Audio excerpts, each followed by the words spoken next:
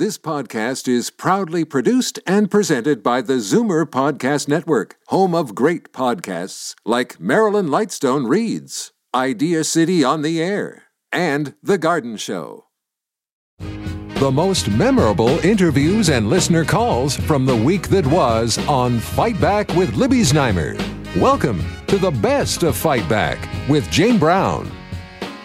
Good afternoon, and welcome to the Sunday edition of the Best of Fight Back. More of what you want to hear from the week that was.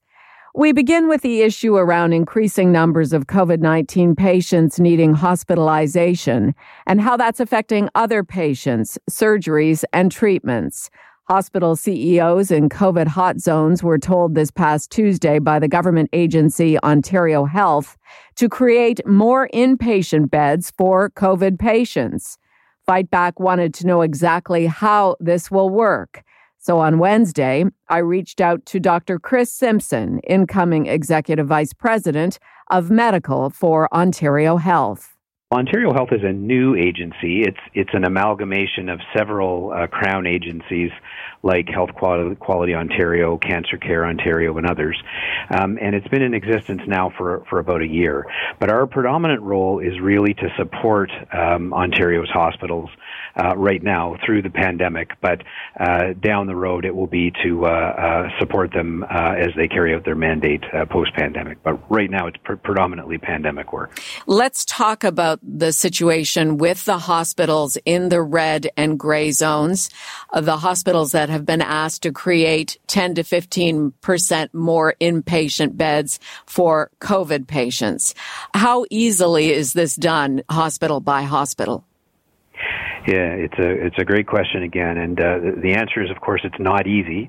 But I think we're well equipped to create that capacity, and there are several ways to do it. One way is to help what we call patient throughput or patient flow.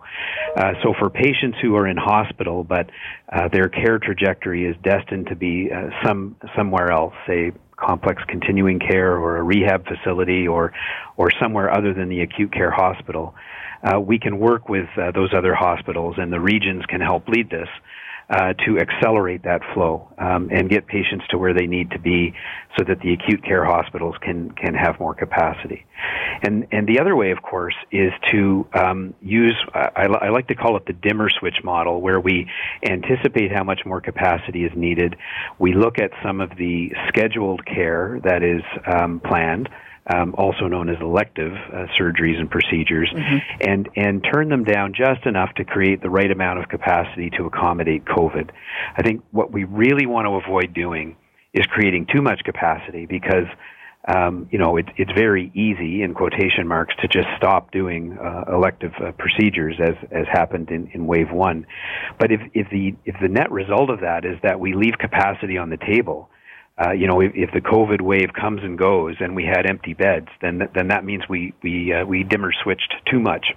And so we have to look after both the COVID patients and the non-COVID patients, and finding that balance so that we squeeze every little bit of capacity out of our system that we can is the challenge. And the solutions will look different for every hospital depending on their unique profile, their workforce, where else in the region patients might be able to go instead. How do we load share some of the hard hit areas with areas that have a bit more capacity?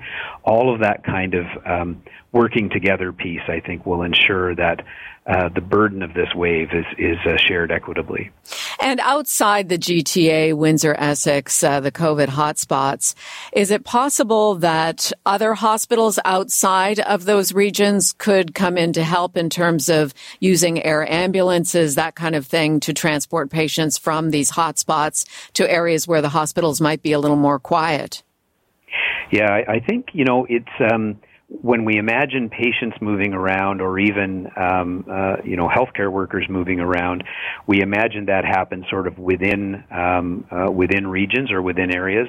But certainly, I don't think it would be off the table to consider patients or resources moving from one center to another in extreme situations. But I think we know that patients and families really don't like to be 300 kilometers away. That's quite a burden for them.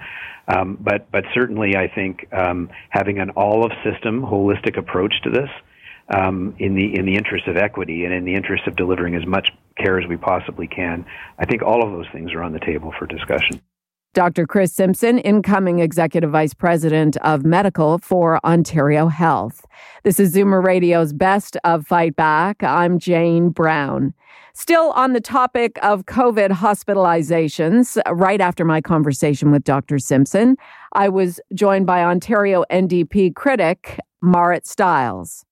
The situation that we find ourselves in, there's no question it's concerning. I'm worried. I think most Ontarians are deeply worried to see hospitals being told to activate their emergency plans. And of course, one of the concerns will be, will people have to wait for important procedures? Will they see their surgeries delayed? And I really appreciated what he said about the efforts being made to try to ensure that doesn't happen. But at the same time, we know that it will happen in some cases. This is what we've all been trying to avoid. And so I think it's disconcerting. And we, as you mentioned in the opposition, certainly one of our jobs is to be critical, but it's also to propose solutions. And I'm a little disappointed that the government did not take certain actions.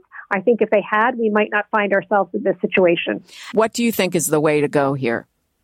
Well, look, there's a number of things that have to happen. And certainly in terms of the zones and those restrictions, that the word has to come from public health. It's essential. But what I will say is that waiting for a vaccine, the way that Mr. Ford has been doing and talking about over the last few days, does not seem like much of a plan. And we know that the Premier, that the government has been sitting on $12 billion in COVID fund, in COVID relief dollars. And we think this is the time where the government needs to spend some of those in ways that are going to help prevent the further spread and transmission of COVID. So, introducing workplace testing, starting it with large workplaces like manufacturing facilities, expanding in-school testing province-wide. We've been calling for that for months and months. We need to catch those asymptomatic cases before they cause more of an outbreak.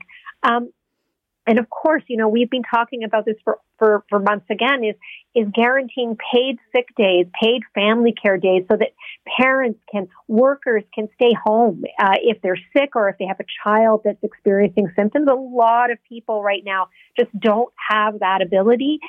They can't isolate at home because they'll miss a paycheck. That's just a choice nobody should have to make. And the case numbers in long-term care are also correspondingly very concerning. Not to put you on the spot, but I know it's on your radar. Deputy Leader Sarah Singh was talking about it in the legislature a couple of weeks ago, and that is the CARP campaign, calling for Premier Ford to fire his long-term care minister, Dr. Fullerton. Oh, yeah. That has gained a lot of traction. The online petition has seen thousands of signatures. Yeah. Is that part of the solution in your mind, in your view? I have to say, I want to thank CARP for doing that. I think it's really important that the voices of Ontarians are heard on this matter. I certainly personally have suggested that the Minister of Long-Term Care should have resigned. She should have resigned back in the spring when the first outbreaks happened. It was a massive failure of government and a massive failure. Anybody in that position should offer their letter of resignation right away. I'm appalled that she didn't do that. And I'll keep pushing for it. And, I have to say it is though on the Premier. It is on the Premier at the end of the day, too, that he has not pushed her on that issue and to resign. But, what's really astonishing to me now, actually, is that we haven't seen the lessons learned. We saw the outbreaks in the spring. They were absolutely awful. We saw so many lives lost. And yet here we are again. And we know that the solutions were there to limit that impact in long-term care facilities, to limit the deaths. And here we are again with the same things happening. It's absolutely terrible. And the government knows what they need to do. And I don't disagree that the minister should resign. Ontario NDP critic Marit Stiles. Join the thousands who've already signed the petition by going to carp.ca. I'm Jane Brown, and this is Zoomer Radio's Best of Fight Back. Coming up after the break, more on the Ford Tories' response to the dire situation in long-term care. As well, you'll want to stay around to hear the story of a perfectly healthy 65-year-old who has died of complications related to COVID-19. It's a message to all of us to take this virus very seriously. You're listening to an exclusive podcast of Fight Back on Zoomer Radio. Heard weekdays from noon to 1. Good isn't good enough. Make way for the best of Fight Back with Jane Brown on Zoomer Radio. Welcome back. It certainly sounds good. An investment of up to $1.9 billion a year for Ontario's long-term care sector to hire 27,000 personal support workers. But this promise by Premier Doug Ford and his long-term care minister, Merrilee Fullerton, is for 2025. The announcement came down Thursday afternoon, right after Libby Znaimer spoke with Bill Van Gorder, interim chief policy officer at CARP, and lawyer Jane Meadus at the Advocacy Center for the Elderly. We would take the position, of course, that they're not doing everything possible. I think this has been mishandled. Really, the situation hasn't changed. And in fact, they're rewarding the bad actors. Orchard View, which was one of the homes taken over, that had the Canadian Armed Forces in, which, had one of the worst reports, got new beds. Do you think that, this campaign to fire the minister is something that can result in action by the government? Well, potentially if they got the right person in. But the problem is that it goes, I think, up to the Premier, right? So we hear a lot of things from the Premier. We hear a lot of things that, we're doing everything. But unless there's a will to actually change things in long-term care, does it really matter if we change the minister, if they're just going to continue on doing the same thing? And unfortunately, I'm not, convinced that there would be much change, unfortunately. Well, unless they decided to give whoever the new minister would be a little more power. I mean, that would be a signal, I guess, that they're taking the whole thing a little more seriously, Bill. Mm-hmm. It would be. And it's really sad that we have to focus on a woman who was an excellent doctor for 30 years. What we're saying really is, the buck does stop with the minister, but the Premier has talked about his concern for what he called the worst reports, the most heart-wrenching reports, yet he doesn't seem to be able to move the ministry either. And what are the bureaucrats thinking and doing within that ministry right now? We can't ask for them to be fired. They're protected as bureaucrats are. But that's where it stops. And they're the ones who aren't supporting their minister. And hopefully that'll wake them up and get some real action, not just promises. Jane, how I see it with the Premier, he sees something like that report. He has maybe good intentions. He gets all upset. We know that. And then, there are too many people saying no way. Absolutely. And I think that's the problem is that, they're listening to the industry. They've backed themselves into a corner with the system right now. How do you fix it when you don't have the staff, you don't have the money going into it? He could put all the money he wants into hiring PSWs, but if there's none available, you can't do that. Until the ministry and perhaps a shakeup in the ministry will do that. We need to get really good leadership who's going to say, we are not going to take this anymore. And these people who are taking millions of dollars from the provincial coffers have to make changes. And if they refuse to do it, we have to change the system. But they are listening to the lobbyists. I have no question. Bill, what would you like to leave us with? That we've got to keep the pressure on one way or the other. This spiraling new sets of cases in long-term care and in the entire province have to be stopped. And the Premier and the Minister and the department have to start doing something about it. And hopefully we'll hear them announce that they're taking some real action and not just airy-fairy plans for the long-time future. Okay, Jane? We need more money, we need more staff, and we need more enforcement. Okay. I think that's what we need to do. Jane Meadus at the Advocacy Center for the Elderly, along with Bill Van Gorder, Acting Chief Policy Officer at CARP, A New Vision of Aging. This is Zoomer Radio's Best of Fight Back. I'm Jane Brown. One of the more touching and heartbreaking stories about COVID-19 we've heard was told to us this past week by Luciana Krupe of Markham. Luciana lost her 65-year-old husband, Joe, to complications related to COVID-19.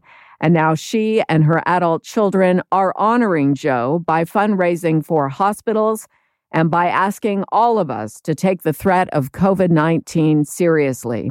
Luciana told me her healthy husband started experiencing symptoms of COVID-19 about 5 weeks before he died December 6th. It was in October, late October. He went to work. He was actually staying home, had stayed home since the onset of COVID back in March.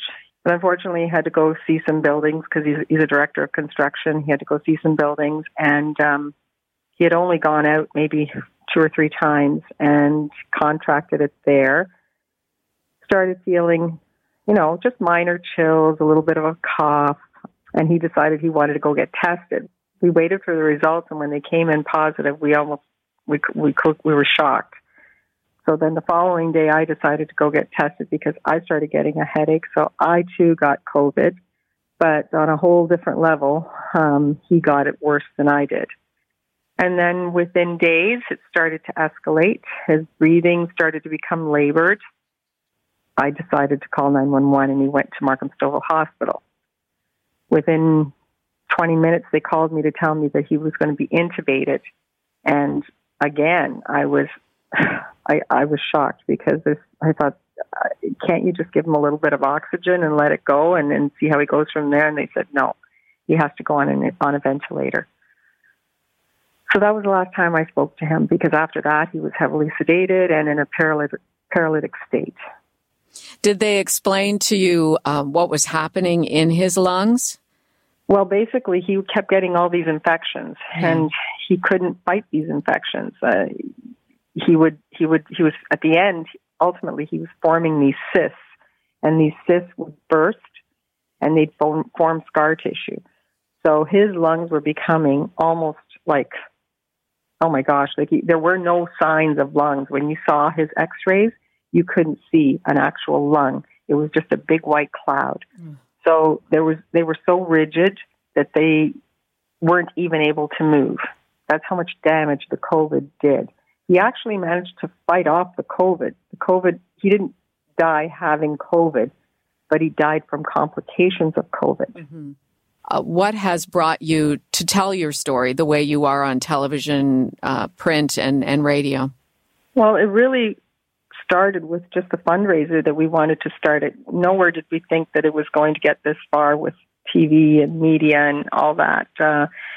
But we are more than happy, despite the fact that we're going through so much grief and devastation. We're more than happy to get our message out there and hope that somebody else takes away from this, because there are people out there. I know. I read social media, and I'm all over it, and I hear what people are saying, not to wear a mask, and how dare they tell me to wear a mask. And I'm gonna have people over at my house regardless of what they say. Like, that just can't be happening. It just cannot be happening. We have to keep our distance. We have to abide by the rules that the government is telling us. And with any hope, if we have that small sacrifice that every family should take, then maybe one day we can all be together. But it seems like people are just not wanting to take that sacrifice. And that's what it's infuriating. It really is. For those who would like to get involved, spare some funds to donate in Joe's memory. Tell us how we can do that. Yes, certainly. It's if you go to support.mshf.ca, joecrupi.ca. You can click on that and then click donate. You can search for Joe Krupi and his name will come up and the donation page will come up. And I appreciate anything that anybody can do. I know that it's Christmas. I know a lot of people have donated to Toronto General, and if they could just give a little something, anything to Markham Stouffville, my family would be totally appreciative of all that. Luciana Krupi of Markham with her story of loss due to COVID-19. I'm Jane Brown, and you're listening to the best of Fight Back on Zoomer Radio. Coming up, what you had to say about the week that was and the Fight Back Knockout Call of the Week.